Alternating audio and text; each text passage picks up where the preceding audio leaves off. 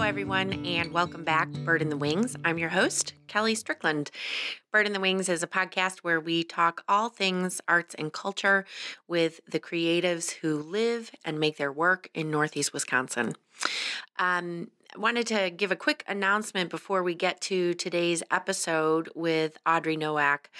The Widener Philharmonic was scheduled to have its first live audience concert last Sunday, and we were, in fact, rained out.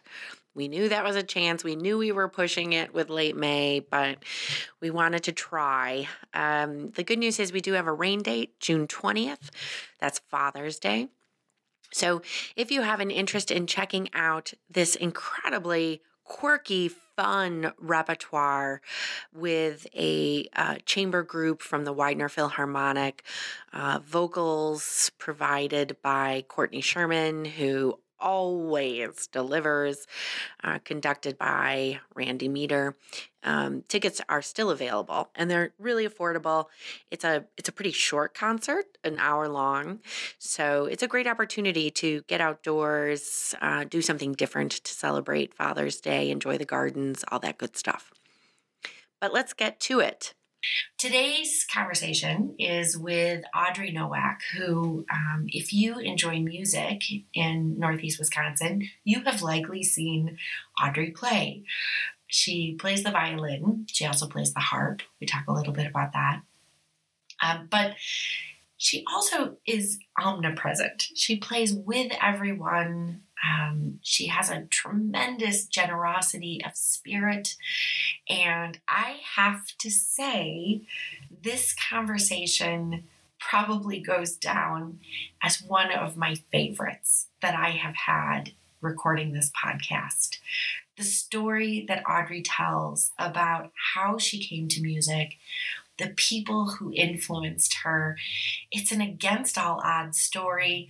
As I say during the interview, it's like the Rudy of a young musician. If you are an Underdog sports movie fan, which I am, this is the young musician version of that. It's really inspiring. And we kind of get straight to it. This is a short and sweet one, but I enjoyed it so greatly.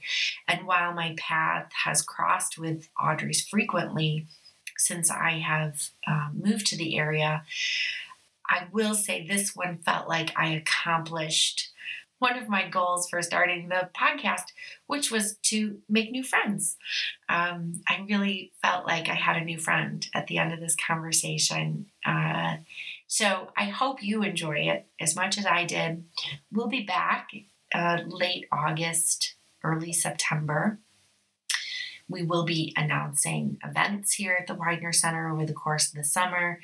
Things are slowly falling back into place.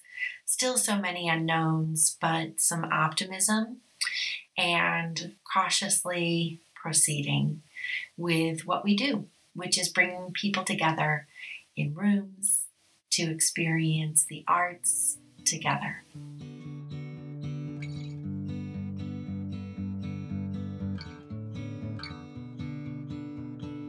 Can you tell me a little bit about when you remember your relationship to music beginning? I can, and it did not start out very well. Let's see, when I was in elementary school, my older sister, Jill, started the violin, and she was 1 year older than I was in school, so I wanted to be like her. So when I was old enough, which was fourth grade, I started the violin. And she ended up quitting very shortly thereafter, but I stayed with it, but I was really not very good. But as a teacher, I look back and I realize, I was just a kid. I had a teacher named Mr. Linderman, who I thought was really mean. And he was a little grumpy, I will admit. But anyway, I really struggled. I never practiced. I don't know. I just went to class and that was it. But for some reason I stayed with it despite some really strange experiences in school. Like I remember one time I broke a violin string, but that happens all the time. I opened my case and the string was broken. And I can't tell you how many students of mine have had this experience too. But I panicked because it was a school violin and I thought I broke the whole thing. And the first lesson that we had after that, I remember just being terrified to go and tell Mr. Linderman I broke the violin. And I opened the case and like presented this, broken string. And I was like, I don't know what happened. And I was, teary and upset. And he was teasing in an adult way that a, 10-year-old kid didn't understand. And he was like, well, how could you? And, you're going to need to bring me $5 for this string. And at the time, my family was not, really struggling. And I was terrified to tell my mom I needed $5. I mean, I can't explain to you how stressful this was for me. And so you did not pick up that he was kidding with you. Oh my God, Mr. Linderman did not know his audience. Yeah, exactly. I didn't pick it up. I literally was going in couch cushions and freaking out and taking my lunch money. I mean, it was really bad. And I gathered it together and went to pay him the $5 and he laughed at me and told me he was kidding. I'll never forget it. And I can't believe I didn't quit right then because my little heart was just pounding. And I was a kid that really internalized everything. But anyway, so that's sort of what I remember is my beginning experience was all the stress and worry. And that was my first year playing. And I never felt comfortable. I had him in 4th grade, 5th grade, and 6th grade. I don't know why I kept going, but I did. But Audrey, that makes me think a couple of things. Like first, it makes me think of a question that I'm going to ask you in just a second.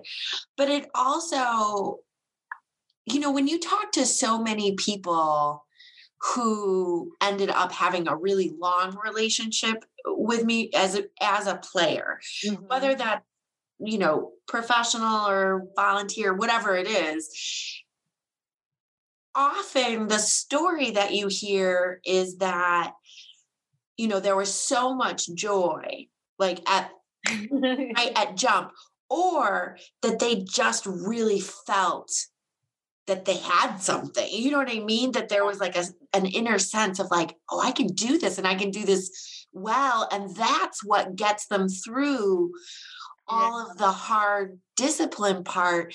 And so frankly, I am just like shocked to hear you who are so very accomplished and so committed did not have that experience. You're like a unicorn. Yeah, I had neither of those experiences. I think that I stayed with it because my sister quit.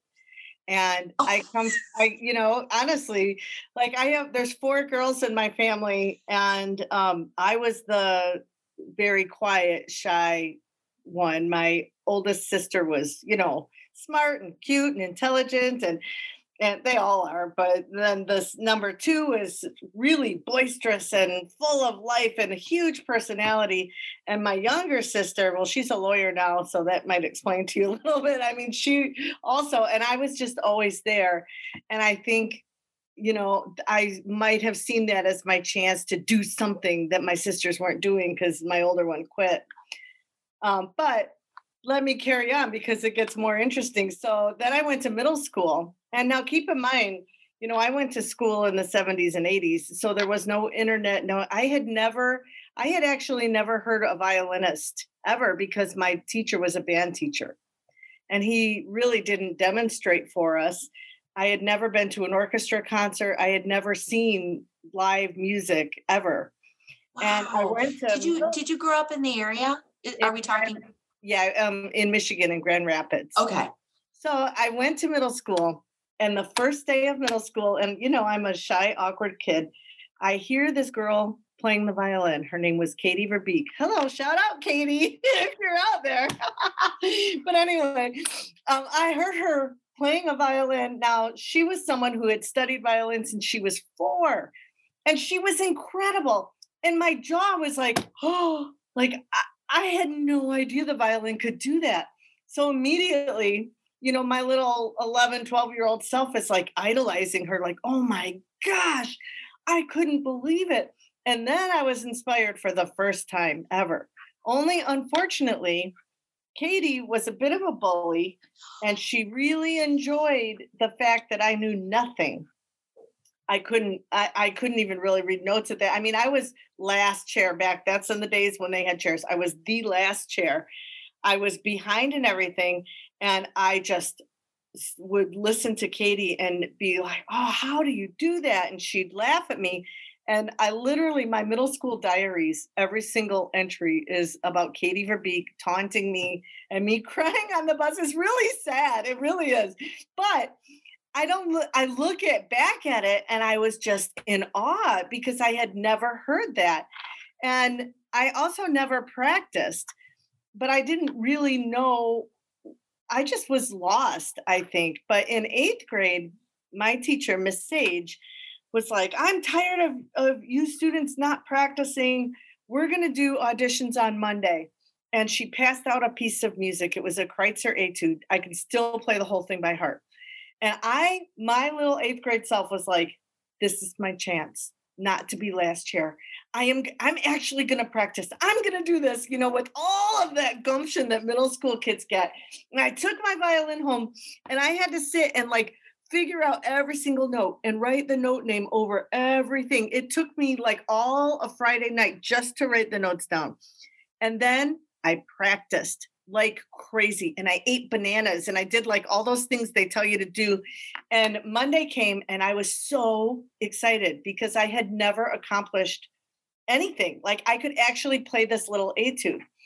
And I had orchestra last hour of the day, and literally all day I was just like singing it and practicing it, and like I'm not going to be last chair, And we go in, and there was a substitute teacher with a tape recorder. It gets worse.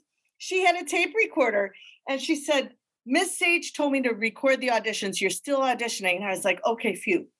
And she went down from my little orchestra had, I don't know, 7 violins and probably a few violas. But she went from the first chair, Katie, all the way down to the last chair. But I was literally the only one that practiced. And so Katie didn't even play it. When I got done, all the kids clapped for me, except Katie. But I mean, I was like, oh, I'm going to be first chair. I'm going to be first chair. Like, how could I not be? And I was so excited. We came to school the next day. Miss Sage was standing there and she had the little cassette tape broken in 2. And she said, I couldn't even get through all those auditions. I listened to the first 3 of you, and that's it. You're doing sight reading auditions right now. And then, of course, I was last chair again. And I cried and cried. And I went to my mother and my mom, and, she was like, oh, too bad, so sad, I'm like, oh my God, Audrey, this is a saga. Oh my gosh. This needs to be a movie. Like I am so rooting for little Audrey right now. Audrey was heartbroken, and then 9th grade came, I was still last chair. But then I had a teacher, when you talk about a teacher making a difference, I had Mr. Devendorf, and I was sitting last chair, and we were working on Handel's Messiah, Hallelujah Chorus, letter B.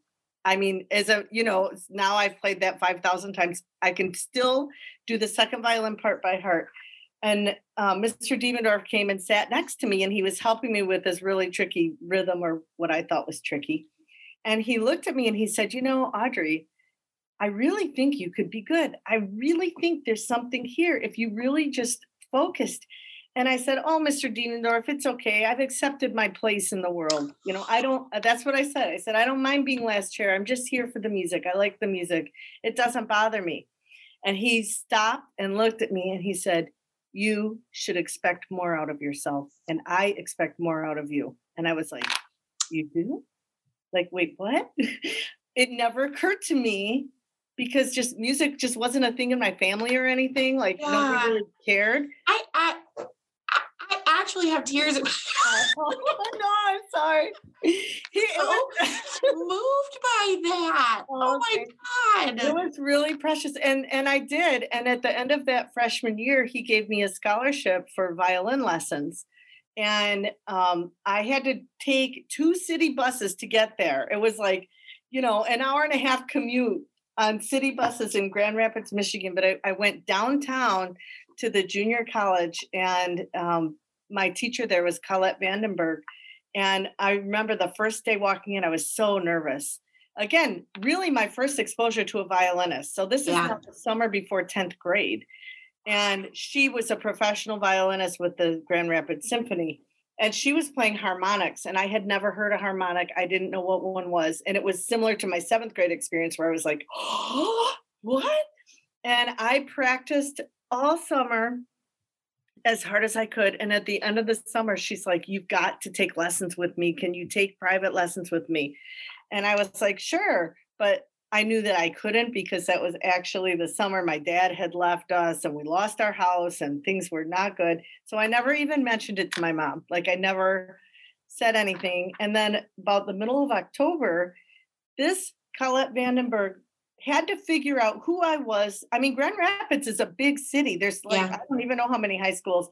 Where I went to school, she contacted my high school director, Mr. Devendorf, and said, where is this kid? She was supposed to take lessons, and he gave her my phone number. And then she called me and she's like, I thought you were going to take lessons.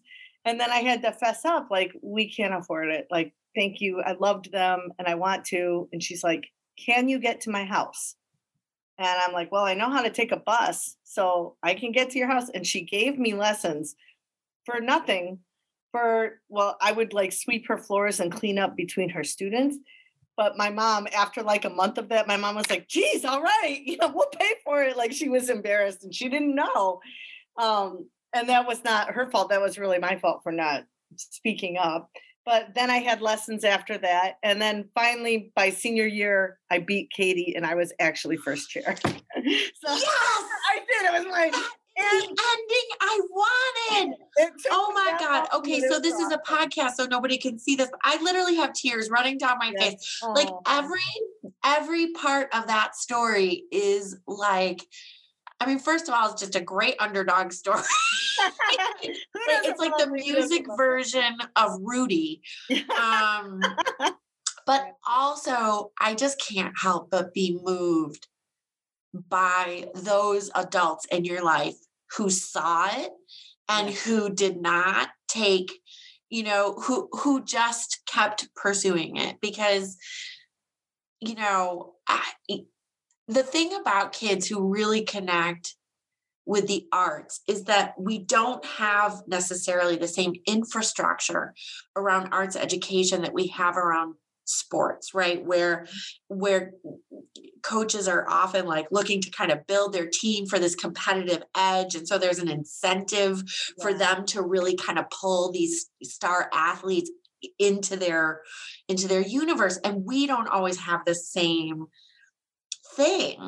And oh gosh, another time, Audrey, you and I are gonna swap stories about being poor kids who didn't feel like those kinds of opportunities were for them, and the adults in our lives who really changed that perception just out of the generosity of their spirit and their belief in the power of the arts. I mean, holy cow, that was a roller coaster. It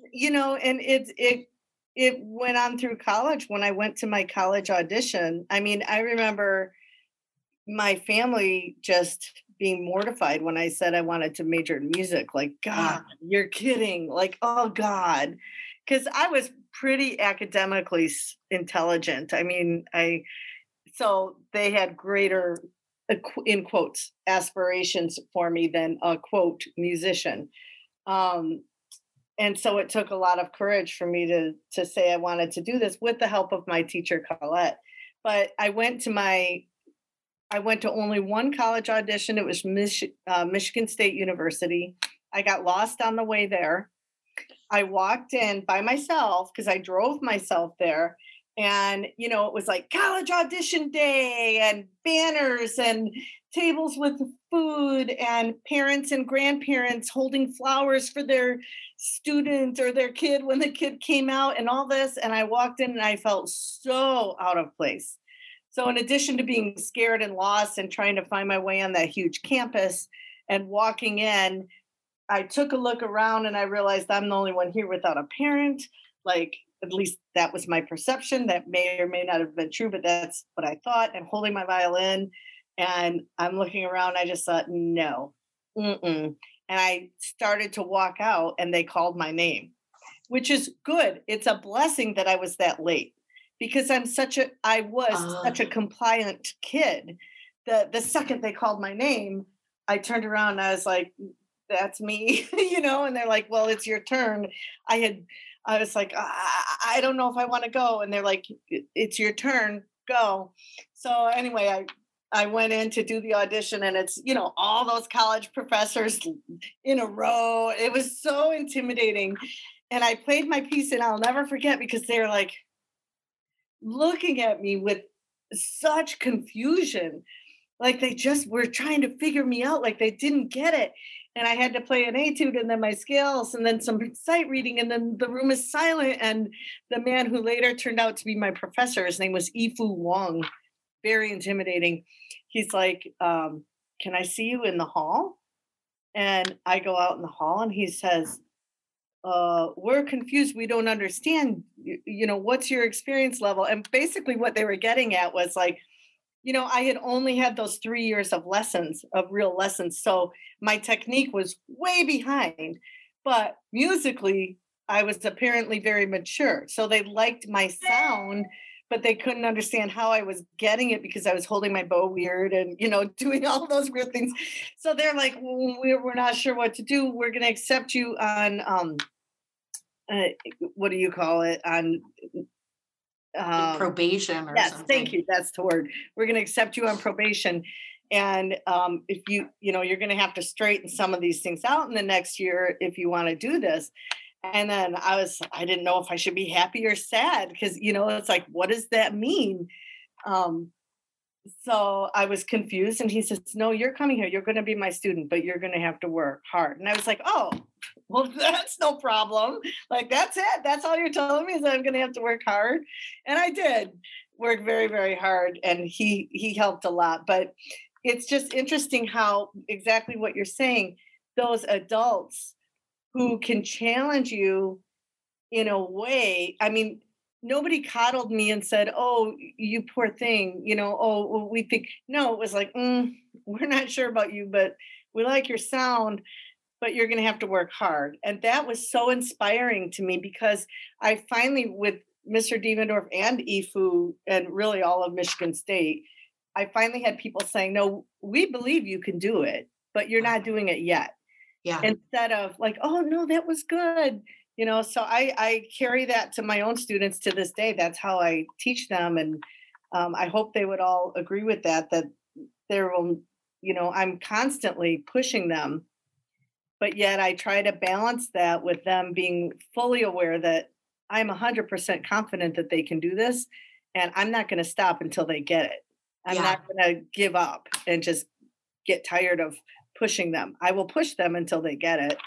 So anyway, it's just very powerful. Yeah, that is, I'm so glad that we're doing this in the morning so I can sort of ride the energy of this story all day. That's like the best. You may now have my favorite young person story that's been told on this podcast. So here, let me ask this. Obviously, you've referenced a couple of times that you are an arts educator. Mm-hmm. But can you just run through the roster of all of the various performing groups that you're affiliated with in our region? I know some people think I'm nuts, and it actually took me until probably my 50s to get to the point where it's like, I'm not going to make apologies for this. I'm living my best life. But in my 40s, it was almost embarrassing. But because, it just seems like a lot, but I love it. So I have so many different interests and hats that I wear.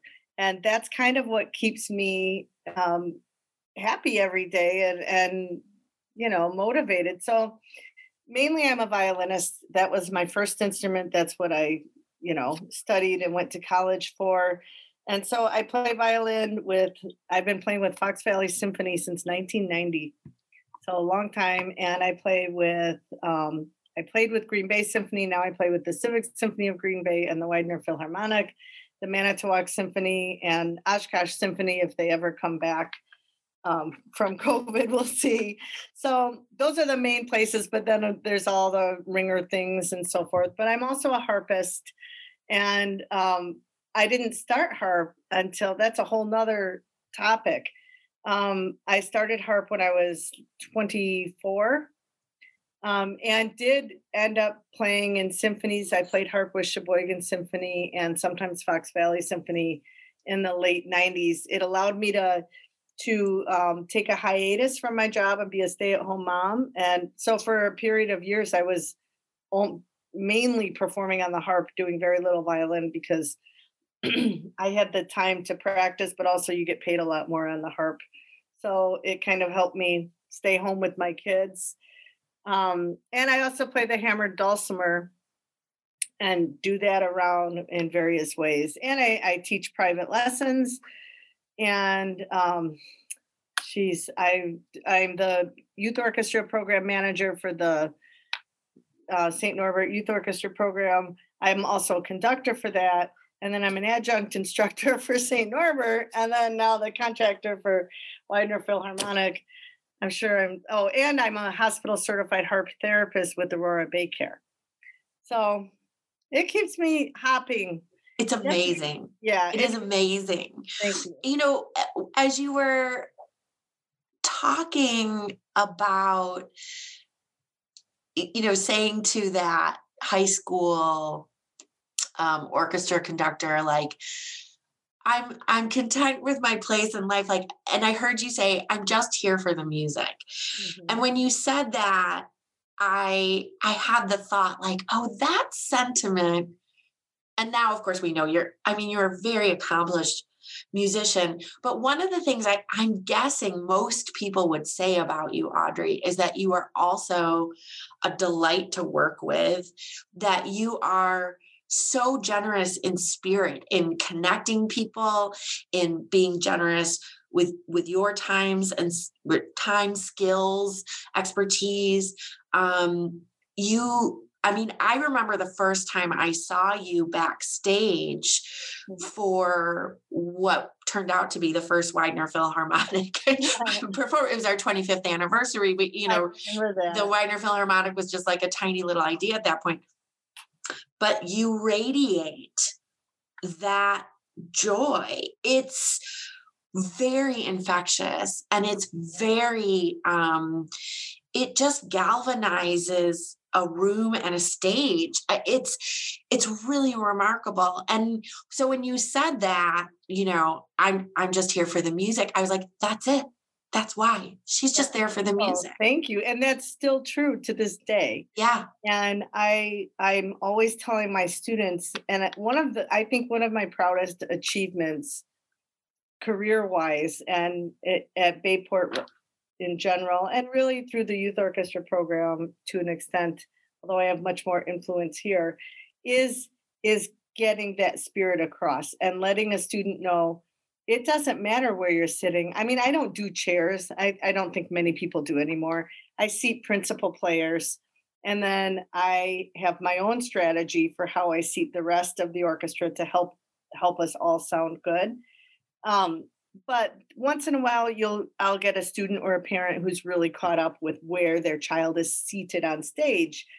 And it's taken some time and really developing this culture of realizing we are all playing the same music on the same stage at the same time.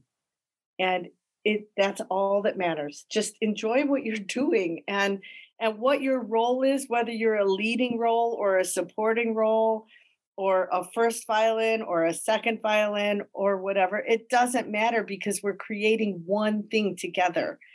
And that is how I've always felt. And as I look back on all of the experiences that I've had, I'm grateful for all of them, especially the early experiences, because I know now you never know what a student is going through at home ever. And you can think you don't know. And I've been teaching 31 years and I'm reminded of that always, even though I try to keep it forefront in my mind. So I just try to be more sensitive, to what a student may be going through and then what, was shown to me but times were different then too. Nowadays we're a lot more sensitive about that. But I'm grateful for all the experiences because I think they helped give me insights that I use to this day. So is it possible for you to articulate what does that mean for you being there for the music? What is it to you to be in the music? It's hard to describe, but I'll try. But this doesn't happen all the time, but it happens more times than not. When you're really in the zone or in the flow, I mean that's a term that they use for the brain. When you are there, I personally am transcended beyond what I'm doing. And so, people talk about mindfulness and all that. This is that to the millionth extreme. I'm literally not present. It's as if I can use like visuals, if the music is, you look at an orchestra and there's all this music above them. And if you can visualize all this music happening, that's where I am. In the thick of that, I'm not like here. I'm not thinking about my electric bill or my student that did this or my broken car or whatever. I'm not even thinking about that at all. It's not even in myself at all. It's so hard to explain, but when you have an experience like that and the concert is over, it's you just feel so refreshed and joyful. It is. It's just, wow, like I'm so lucky.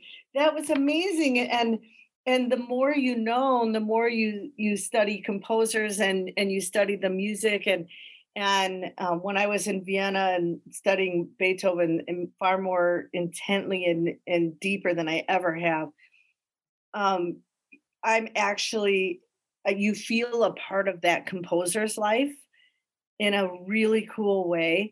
It's hard to explain, but it's definitely, I don't want to be like all wacky and be like, ooh, it's, but it is. I mean, there's something about it. That is why musicians still, why we crave it and why COVID was so hard without it, because I can play music by myself, but that doesn't happen. Yeah. That transcendent experience. That doesn't happen. That needs. That's so, that's got me thinking about all kinds of things, Audrey. I mean, your description, and the listeners can't see this, but when Audrey was saying, I'm not there, she was referring to her body, literally, like she was kind of pointing to her body and describing where she was as being in some ways out of body, right? Not occupied by our daily concerns, not distracted by them, truly kind of part of something that is larger. And you're not the first artist on this podcast to talk about that experience. Mm-hmm. But I think a lot of art makers, especially those who work in a collaborative form, will talk about that moment where it's you are out of body. And it occurs to me that people chase that feeling through all kinds of synthetic ways and substance fueled ways, and sometimes spiritual practice ways, but as a species it is something we seek, right? And to have this ability to achieve it through creative expression it's very special. And you are truly inspiring, Audrey. Thank you, Kelly. You really are. And for someone who said, I'm not sure I can articulate it, I think you articulated it really well. It's hard to get across, but it's so powerful. Yeah. It's so and I want to say one more thing about that before we go on. And then anyone listening, you do not need to be a symphony musician or even a highly skilled musician to get that feeling. I have had groups of fifth graders achieve that feeling. It's the emotion and the energy all being focused on one thing collaboratively, much like a sports team. I'm sure. I mean, I don't play sports, but I would imagine it's like that. So it's not something like, oh, someday when I'm really good, I'll feel it. It's not that at all. It's wherever you are. That's the beauty of it. Yeah, that's a really important point. I think want people to know that because yeah. And I would echo that. I mean, even, 25 years ago when I was a teaching artist in residence working with little kids, you would sometimes see, I mean, like K through 3 kids had that experience where they did something and all looked at each other with a sense like, that was magic. Like we just made magic. And I think for me, one of the things, and I don't like to denigrate the value of sports because I do think it's incredibly valuable. And if my mom had her way, I would have been like a supreme volleyball player, and that was just never in the cards. But I do think that one thing that is very different, and I'm sure that teams have that feeling, right? That euphoric, shared accomplishment feeling.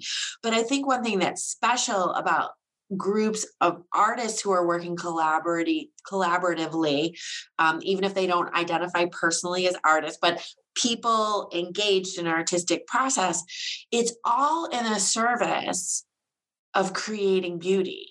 Mm-hmm. So I do think that there is something different in what that shared experience is in the arts versus team, an athletic accomplishment, and not better or worse, just different. Because I think that, we don't just stop and enjoy beauty enough. And I think I've heard a lot of people talk about COVID experiences where having more time, slowing down, all of those things kind of brought them back to that a little bit. Mm-hmm. Even if it was enjoying sunsets or watching bird feeders or, taking longer, slower walks with their dog, whatever it was, just sort of enjoying things that are beautiful. And I hope we don't lose that. I hope we don't forget. Yeah, I agree with you 100% on that. I hope we don't forget too. Yeah. So have you performed in front of an audience yet? Yes. Well, in front of an audience. No. Only virtually where there's an audience somewhere out there. Yes. This weekend I'll be performing with Manitowoc Symphony, and there will be an audience. So yay! The first time. Yeah, we have the Widener Philharmonic has its first performance with an audience this weekend as well, and of course you play with us when you can, and it feels. I don't even know how to describe it. Like I feel nervous about it in a way that's like, oh my gosh, there's going to be people there. I mean, we've just been, as you know, you've been a part of it. We've just been playing by ourselves in Fort Howard Hall. It's like the first day of school multiplied by, a million because it's really intense. Yeah. So it'll be fun. Well, Audrey, I want to thank you so much for just taking a little bit of time to share your experience and your thoughts on the role of music in your life, but also I think you shared some really valuable things just for people who are listening to think about their relationship to art in their life. So thank you very much. Thanks, Kelly, and thanks for doing this. This is fun. Yeah. Talk to you. I'll see you soon. Okay. Thanks. Bye. Bye.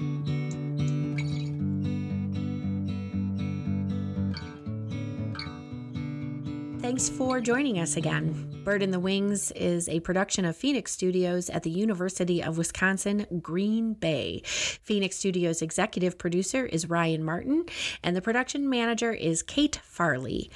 And our graphic designer is Kimberly Vlayas. Our music was written and performed by Noah Simon. If you haven't already, please remember to rate, review, and subscribe to our podcast on your favorite podcast platform. You can also head over to our website at uwgb.edu/podcasts, plural, to check out past episodes of this and all of our shows. I'm your host, Kelly Strickland. Thanks for listening.